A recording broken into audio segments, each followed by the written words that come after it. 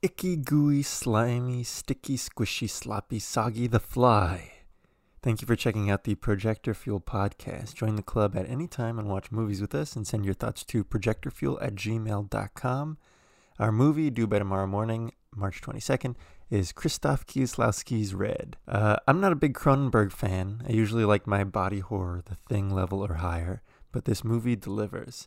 And Goldblum is our hot delivery guy, progressively getting hotter as the movie goes on, who's to say? As friend of the show and filmmaker Trevor puts it, quote, "The Fly is so efficient. There's like 3 characters total. It doesn't waste time with convoluted science. It's disgusting and then it's over. Boom. That's exactly what I want in a Cronenberg movie. Part cautionary sci-fi tale, part superhero movie. The Fly builds slowly with a sense of looming disaster. I mean, nobody going into this film doesn't know what's going to happen. Sorry, double negative. We all want it to happen. We want this cool dude to mix his DNA up with a fly. Mix it up with everything. Who cares? Goldblum, clearly a gifted actor, pulled off this quirky, twitchy Brundlefly character that a lesser actor would have hammed up. My usual qualm with Cronenberg, his just shy of realistic conversations and soap opera style, can't be felt here because there's too much of a driving force.